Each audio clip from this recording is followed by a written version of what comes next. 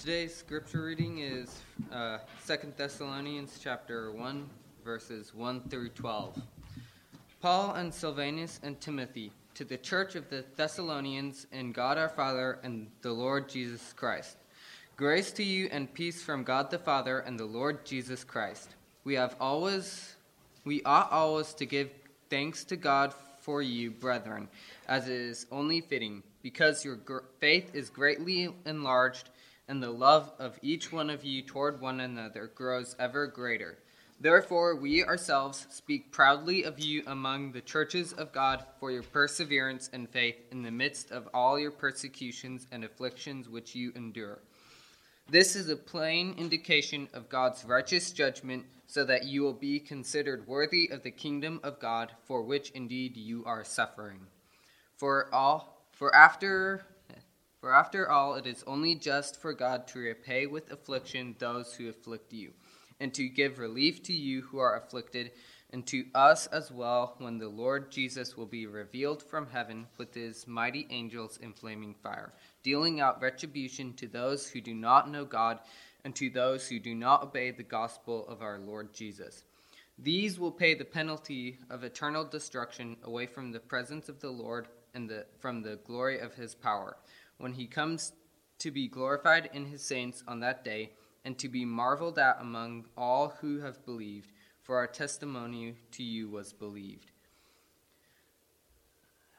And to this end also we pray for you always, that our God will count you worthy of your calling, and fulfill every desire for goodness and the work of faith with power, so that the name of our Lord Jesus will be glorified in you, and you in him, according to the grace of our God and the Lord Jesus Christ.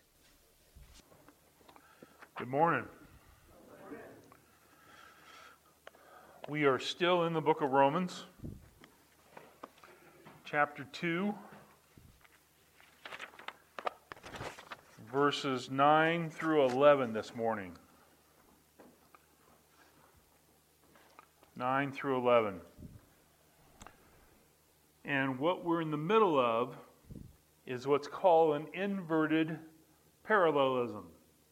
An inverted parallelism, where he writes with a poetic pen, but he inverts it. In other words, in verse 6, he talks about the judge. And then again, he talks about the judge in verse 11. And he talks about those being rewarded in verse 7, and those who suffer loss in verse 8. Then he inverts it. And he talks about those suffering loss in verse 9, those being rewarded in verse 10, and finishes with the judge, verse 11. Now, I can explain an inverted parallelism, but to ask me to write one, I think I would be at a loss. But here in the middle of this theology of sin, Paul writes a little poetry, just to communicate to us that we understand what's going on. And that's the reason he does it. He's emphasizing the point. There is a judge. There will be reward, and there will be suffering loss. And he says it twice, just so we get it. Just so we understand. Chapter 1, chapter 2, and chapter 3, he talks about sin. That's the main theme. Right now in chapter 2, he's talking about sin being judged. Sin being judged. Sin is always judged by your works, by your deeds, by your actions, by your thoughts. It is how you will be judged. Now, eternal life is not given to a moral sinner unless he is good, or we might say righteous. He has to keep the law perfectly. He has to think perfectly. He has to speak perfectly. he has to act perfectly. Not according to his standards, but according to a holy judge's standards. Which means no one is perfect. No one will earn their way to heaven by the keeping of the law, minus one person who did it. Who is? Jesus. Jesus Christ lived under the law, Galatians says, and he kept it perfectly. He's the only one.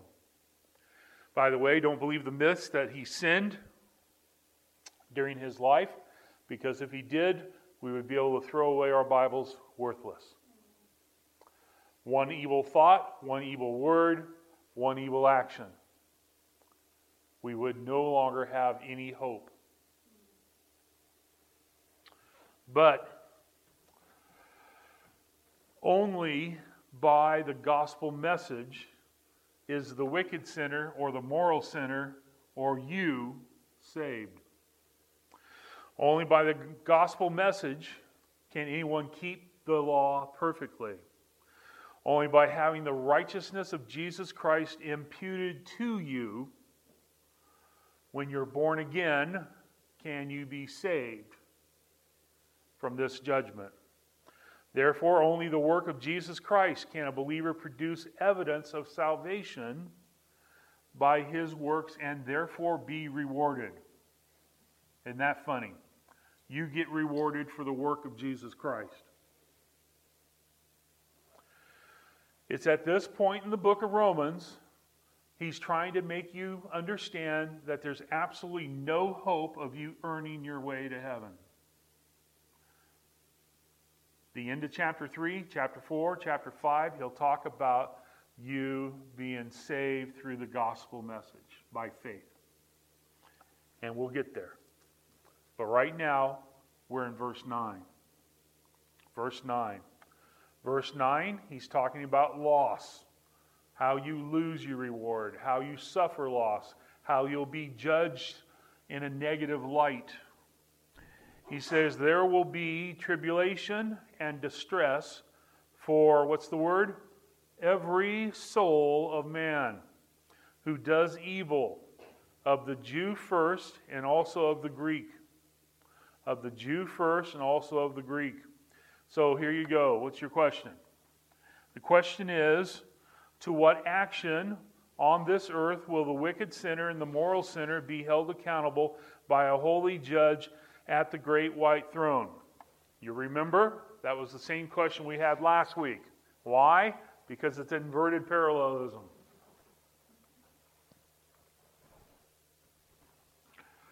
Here we go.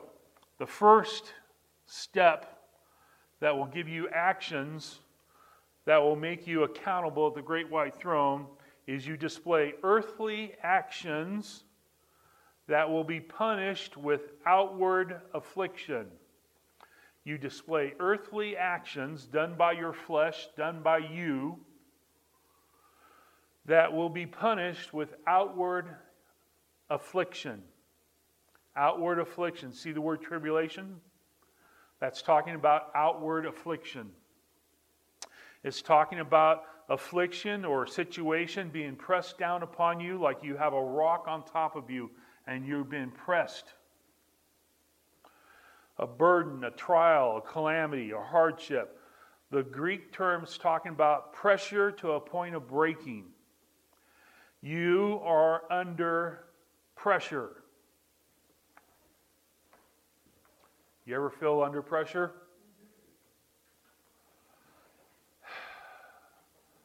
If you are a moral sinner or a wicked sinner, it comes every day. To a believer, sometimes God's allowed trials and tribulations and hardships into your life to make your faith grow stronger. Here, this punishment is applied to the future.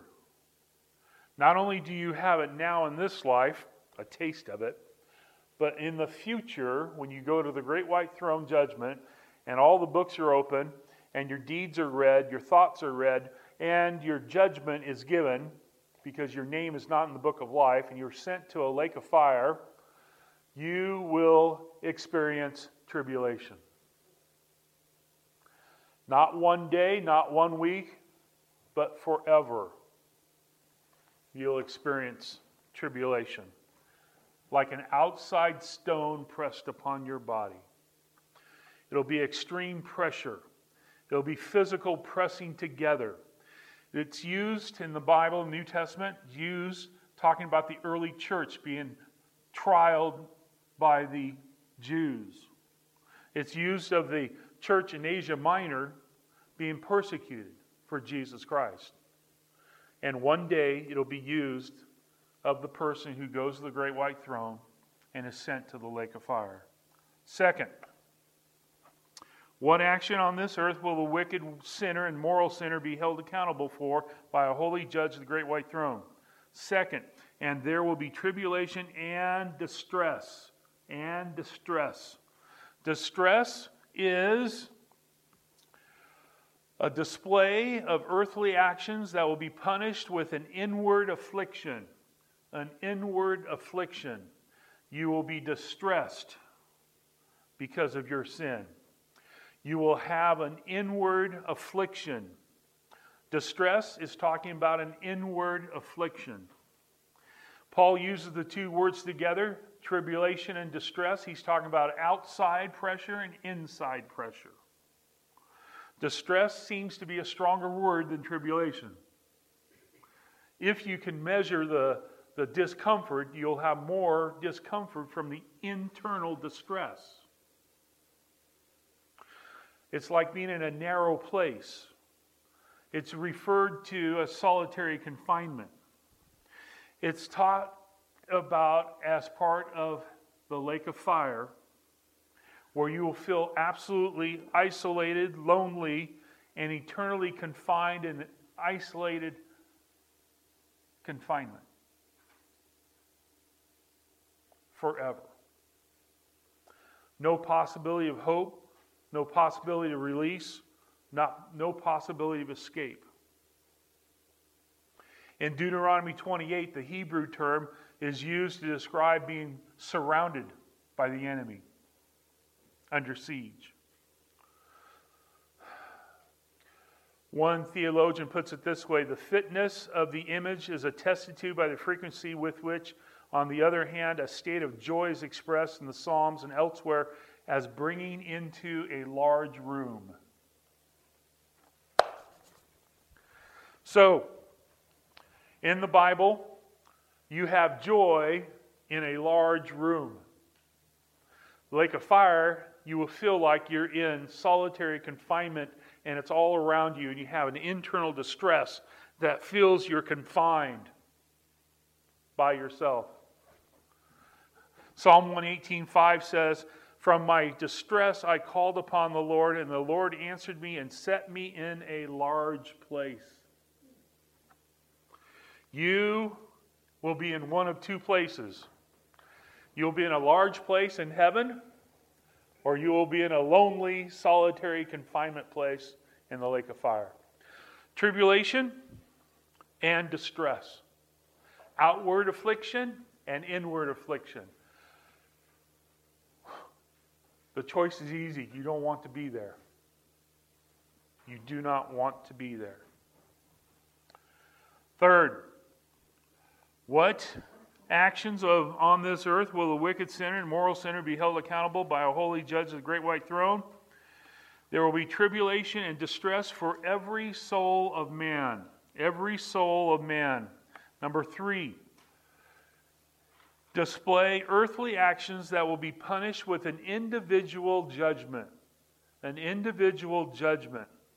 For every soul, every individual soul, every individual person will be held accountable. You will not be in a group before the great white throne.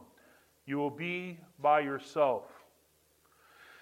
There will be a mental aspect to God's judgment, or maybe you could say a spiritual aspect of God's judgment. And it will be individual, and it will be perfect for you, the wicked sinner or the moral sinner. You will be judged.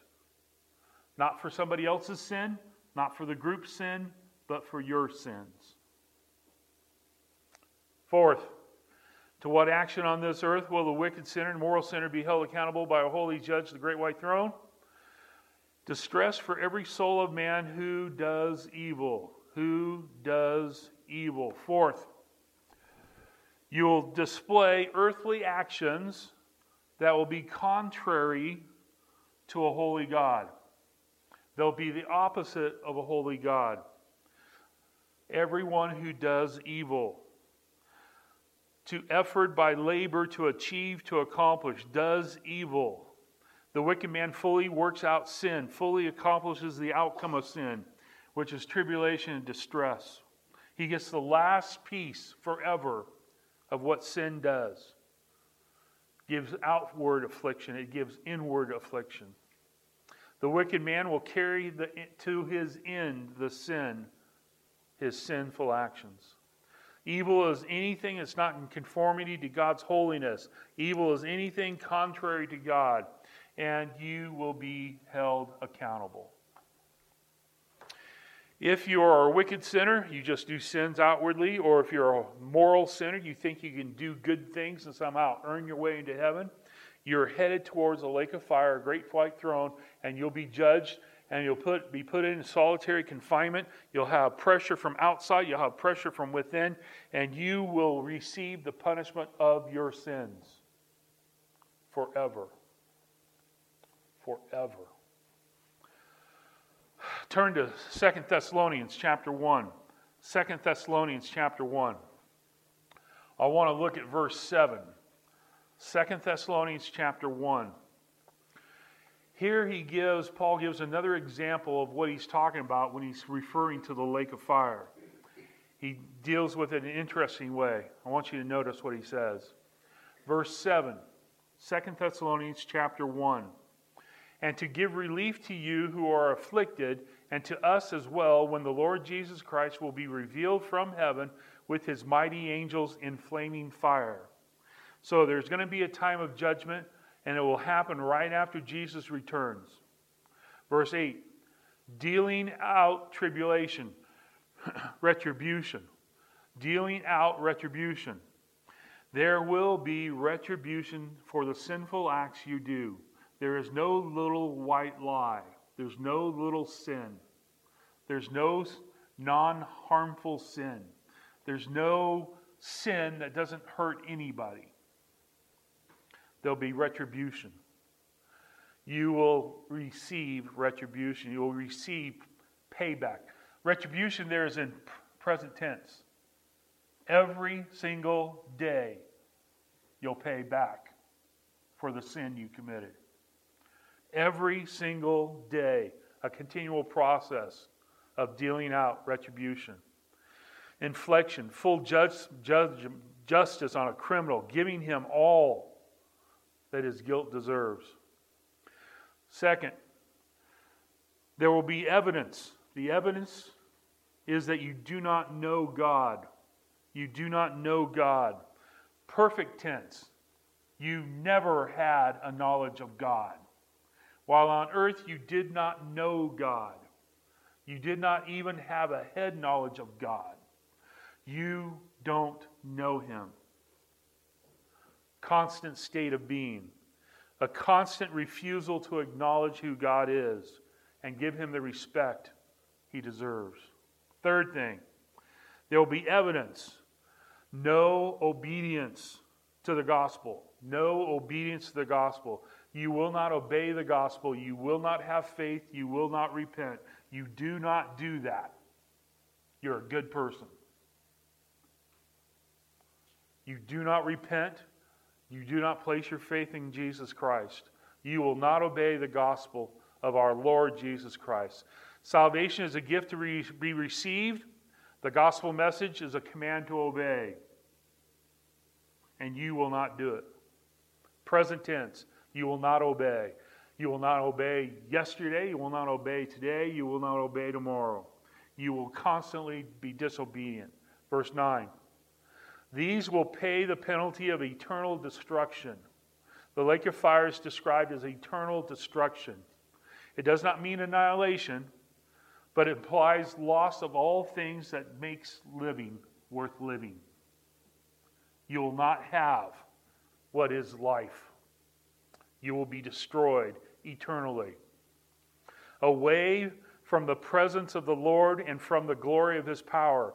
You will not know the presence of the Lord in the lake of fire. You will be in solitary confinement. And you will not know His power. You will not know the glory of His power. You will not know His power. By the way, you take the opposite. You go to heaven, you will know the presence of God. You will know God even more clearly than you know God now. And you will know the power of God. Every day you'll experience the power of God. But if you're a moral sinner or a wicked sinner, after the great white throne, you'll have nothing but outward affliction and inward affliction. Turn back to Romans chapter 2. Romans chapter 2, verse 9. Notice he ends the verse with a very interesting comment. The Jew first, and also to the Greek. Also of the Greek. The Jew first, and also of the Greek. The Jew, the one who had knowledge of the Old Testament, the knowledge of the law, knowledge of the promises of God. The wicked sinner, the moral sinner, which would be the Jew and the Greek, both will be judged by a holy God who shows no discrimination based upon who their grandfather was, but only upon their sins. Amos chapter 3 verse 2 says, "You only have I chosen among all the families of the earth," talking about the Israelites, "therefore I will punish you for all your iniquities."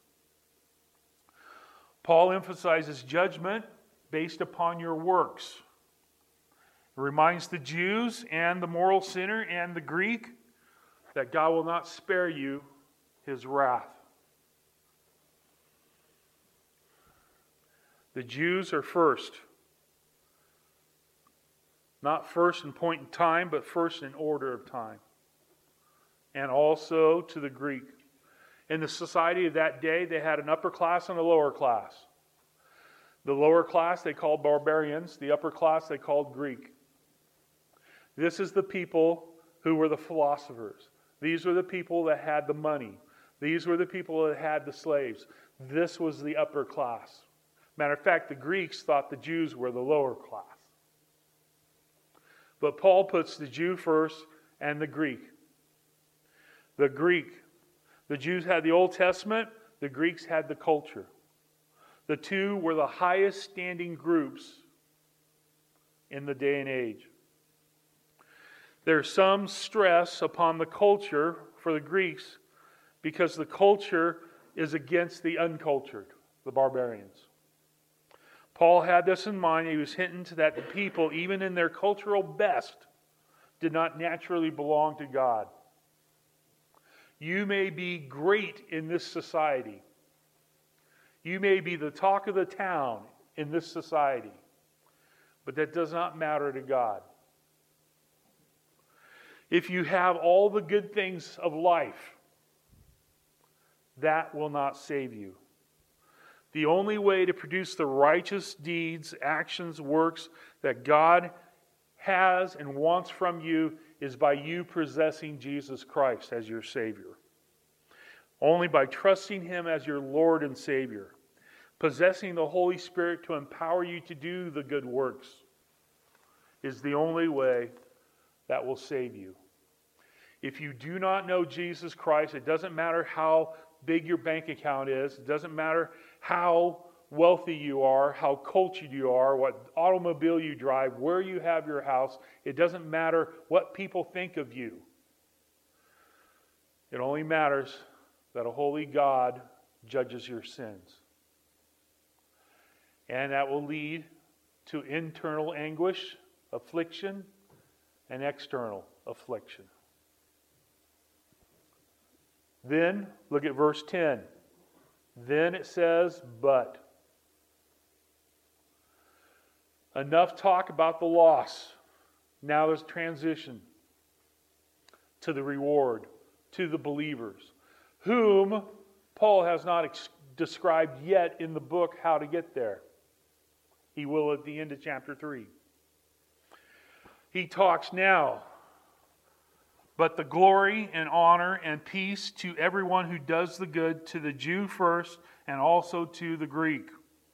What actions on this earth will the believer do to be confident at the bema seat of Christ? First, but glory. This is the same thing we talked about last week. He repeats it in this inverted parallelism. Glory. Same answer. He'll display heavenly actions that are seeking God's glory. Heavenly actions seeking God's glory. We talked about this last week. This comes two different ways. One, that our life is to glorify God. Whatever we eat or drink, whatever we do it to the glory of God. We are to do everything to glorify God. And we'll get rewarded for that. We'll get rewarded from that with glory. Whatever we have, 2 Corinthians 4, for the momentary light afflictions is producing for us an eternal weight of glory. So we try to give God glory in everything we do so that God will give us glory. And if you're a believer in Jesus Christ, you've been saved by faith and repentance, your life is one goal, to glorify God. If you want another goal, we have it for you.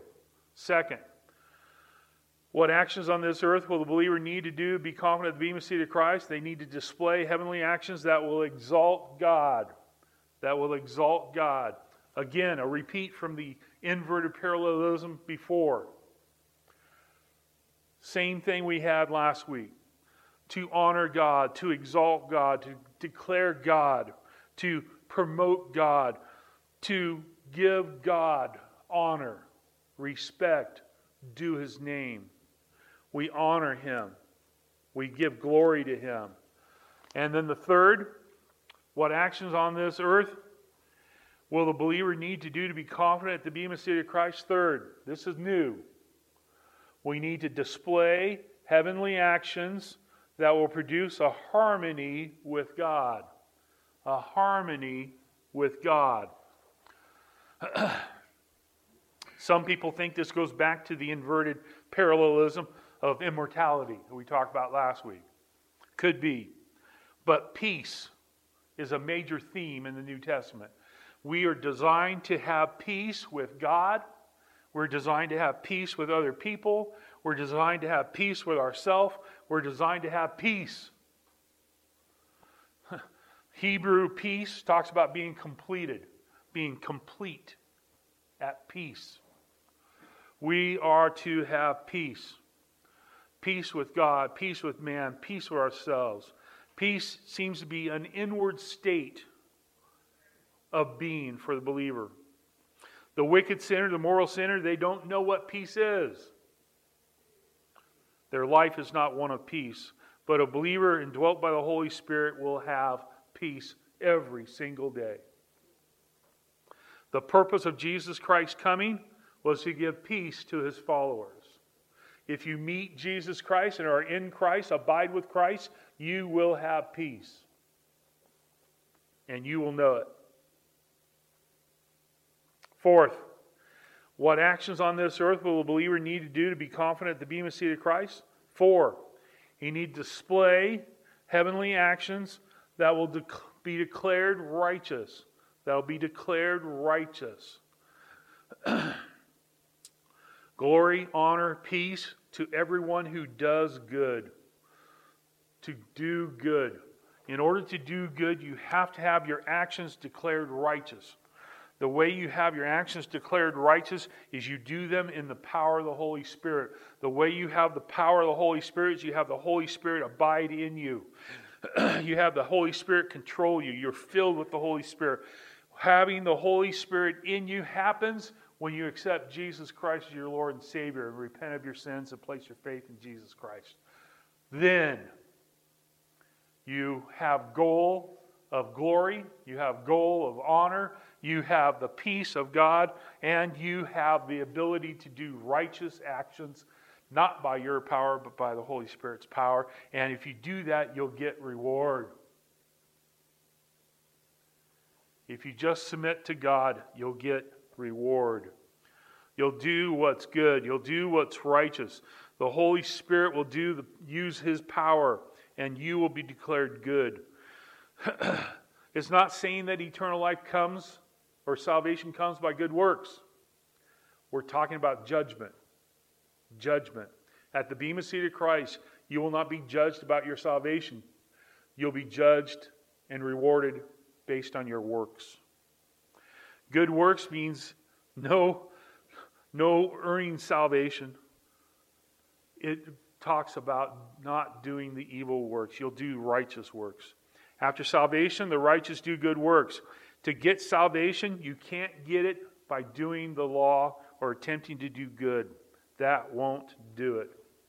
That won't do it. Here you go. This is a tree from Israel. It's a fig tree. Now, again, maybe you know what a fig tree looks like. I'm an anti-farmer, so I don't know. Okay? Unless it's in a grocery store and it has a little sign on it that says figs. Okay? That's the only way I know. But this is a fig tree. Notice, is this fig tree with fruit or without fruit? Guess what? It's with fruit. You can tell a wicked sinner or a moral sinner, somebody who thinks they're good, they do not have any fruit. And they will be judged accordingly. No fruit, you'll be at the great white throne. With fruit, you'll be at the bema seat of Christ. And you will be held accountable by a judge who would determine the quality of your fruit. You don't have fruit?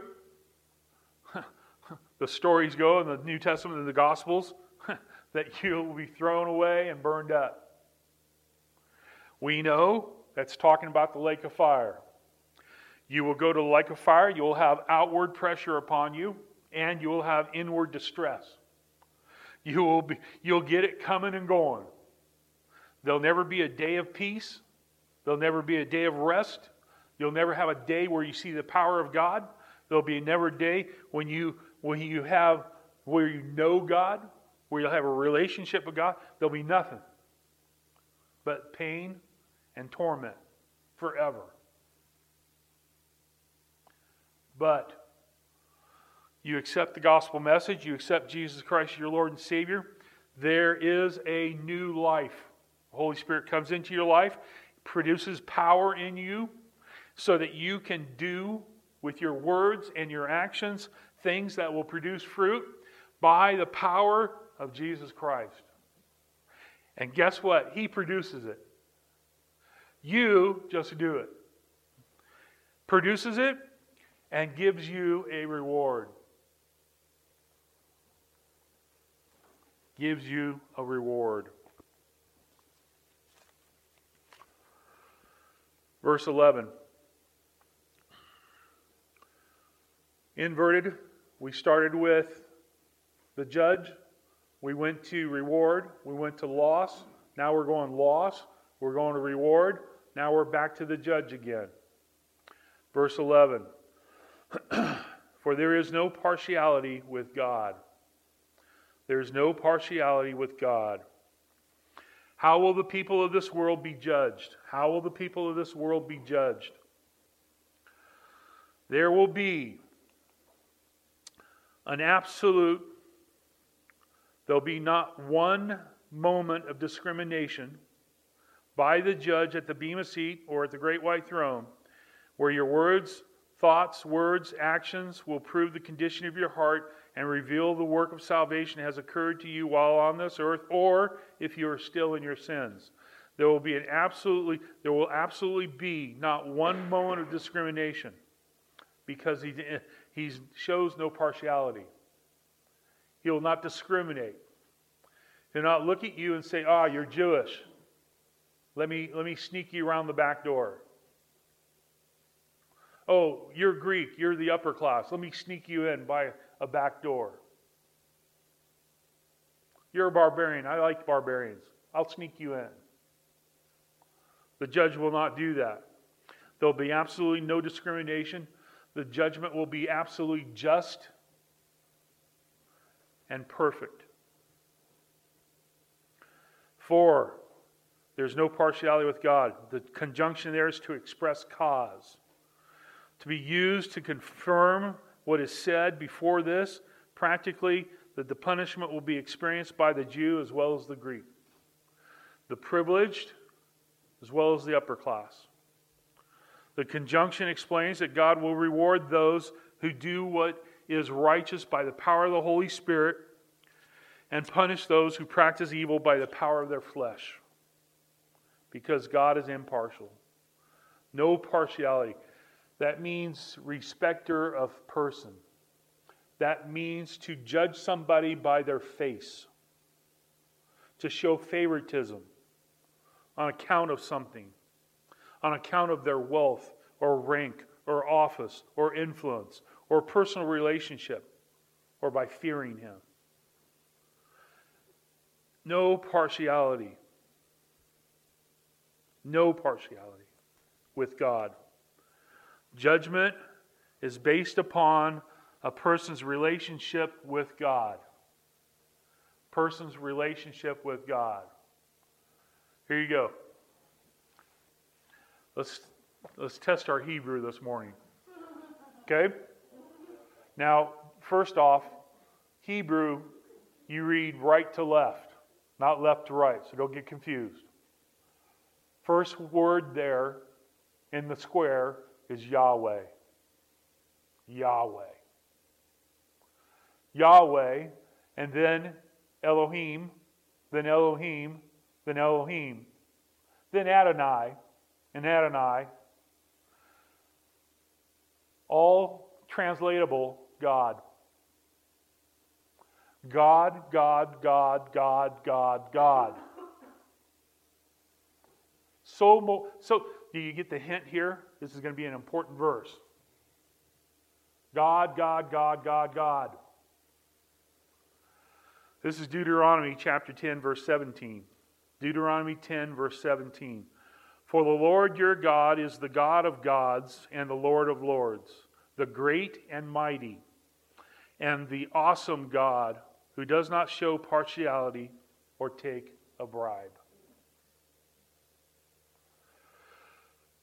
The Lord your God is the God of gods and the Lord of lords, the great, the mighty, and the awesome God who does not show partiality nor take a bribe. When you stand before the judge, you'll be standing before the supreme court. It'll be the God who created the universe. It will be the God who came to die on a cross for your sins. It'll be the God who desires that you would be saved. It's the God of all gods.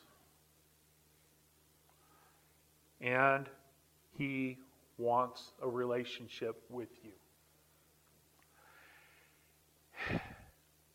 That's the whole gospel message. That's what we're supposed to share with the world this week. God wants a relationship with you. If you take God at His gospel message, He will empower you. Your life will change. You will now have a Lord. You'll have a Yahweh. You'll have an Elohim. You'll have an Adonai. You will have God of all gods. He will indwell you, give you the power. He will save you. He'll make you born again. He'll redeem you. He'll glorify you. He'll justify you. He'll take care of all your sins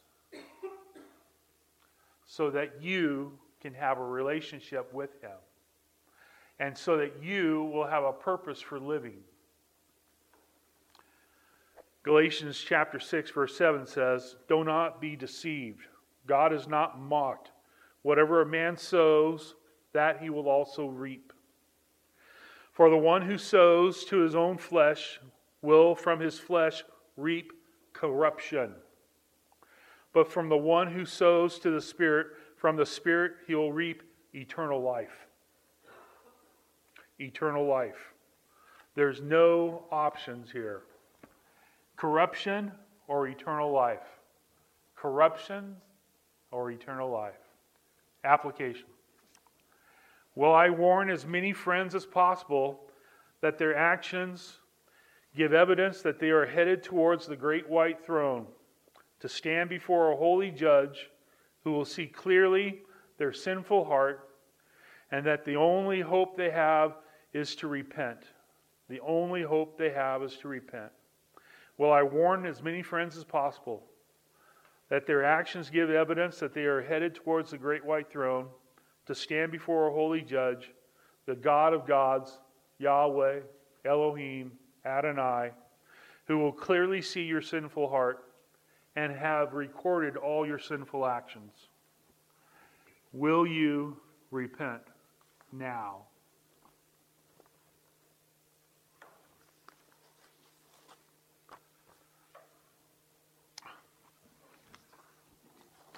It's always the last one. There was a preacher, matter of fact, he was president of Moody Bible Institute, Will Houghton. Will Houghton. He was president of Moody back in the 1940s, and he played a large role with the conversion of an atheist who was contemplating suicide. The atheist, the agnostic, the skeptic, was desperate. But he decided if he could find a minister who lived his faith, that he would listen to him. So he hired a private detective to follow Will Houghton. So the detective followed him. Everywhere he went, everything he did. When the investigator's report came back, it revealed that the preacher's life was above reproach. And the agnostic started going to his church. Then accepted Christ as his Lord and Savior. Later sent his daughter to Moody Bible Institute. There are people watching your lives this week. Will they see the fruit of God in your life? Or will they see a moral sinner just like everybody else? What witness will you leave when you put your head to sleep next Saturday night? What kind of week will it be? A good week advancing the kingdom of God? Or a week of advancing yourself? Two options. Father, I thank you for this time in your word. I pray, Father, that you would help us to learn from this little message about what's going to happen in the future. I pray, Father, that you would convict us, teach us, change us, shape us, admonish us, encourage us to be the believers you desire us to be. I pray, Father, for everyone here, that you would have a place in their heart, that you, Father, would have your Holy Spirit inside each one, working powerful ways, producing fruit. I pray, Father, if there's anyone here that doesn't know you as Lord and Savior, I pray, Father, they would turn to you today before they go to sleep tonight. That they place their trust in you and the promises of your word and repent of their sins and be saved, be changed, be new. Pray, Father, that you would advance your power, your gospel message, and, Father, produce in us the actions that will produce a reward at the bema seat of Christ. Thank you, Father, for your word and how it applies to us each and every day. In Jesus' name I pray. Amen.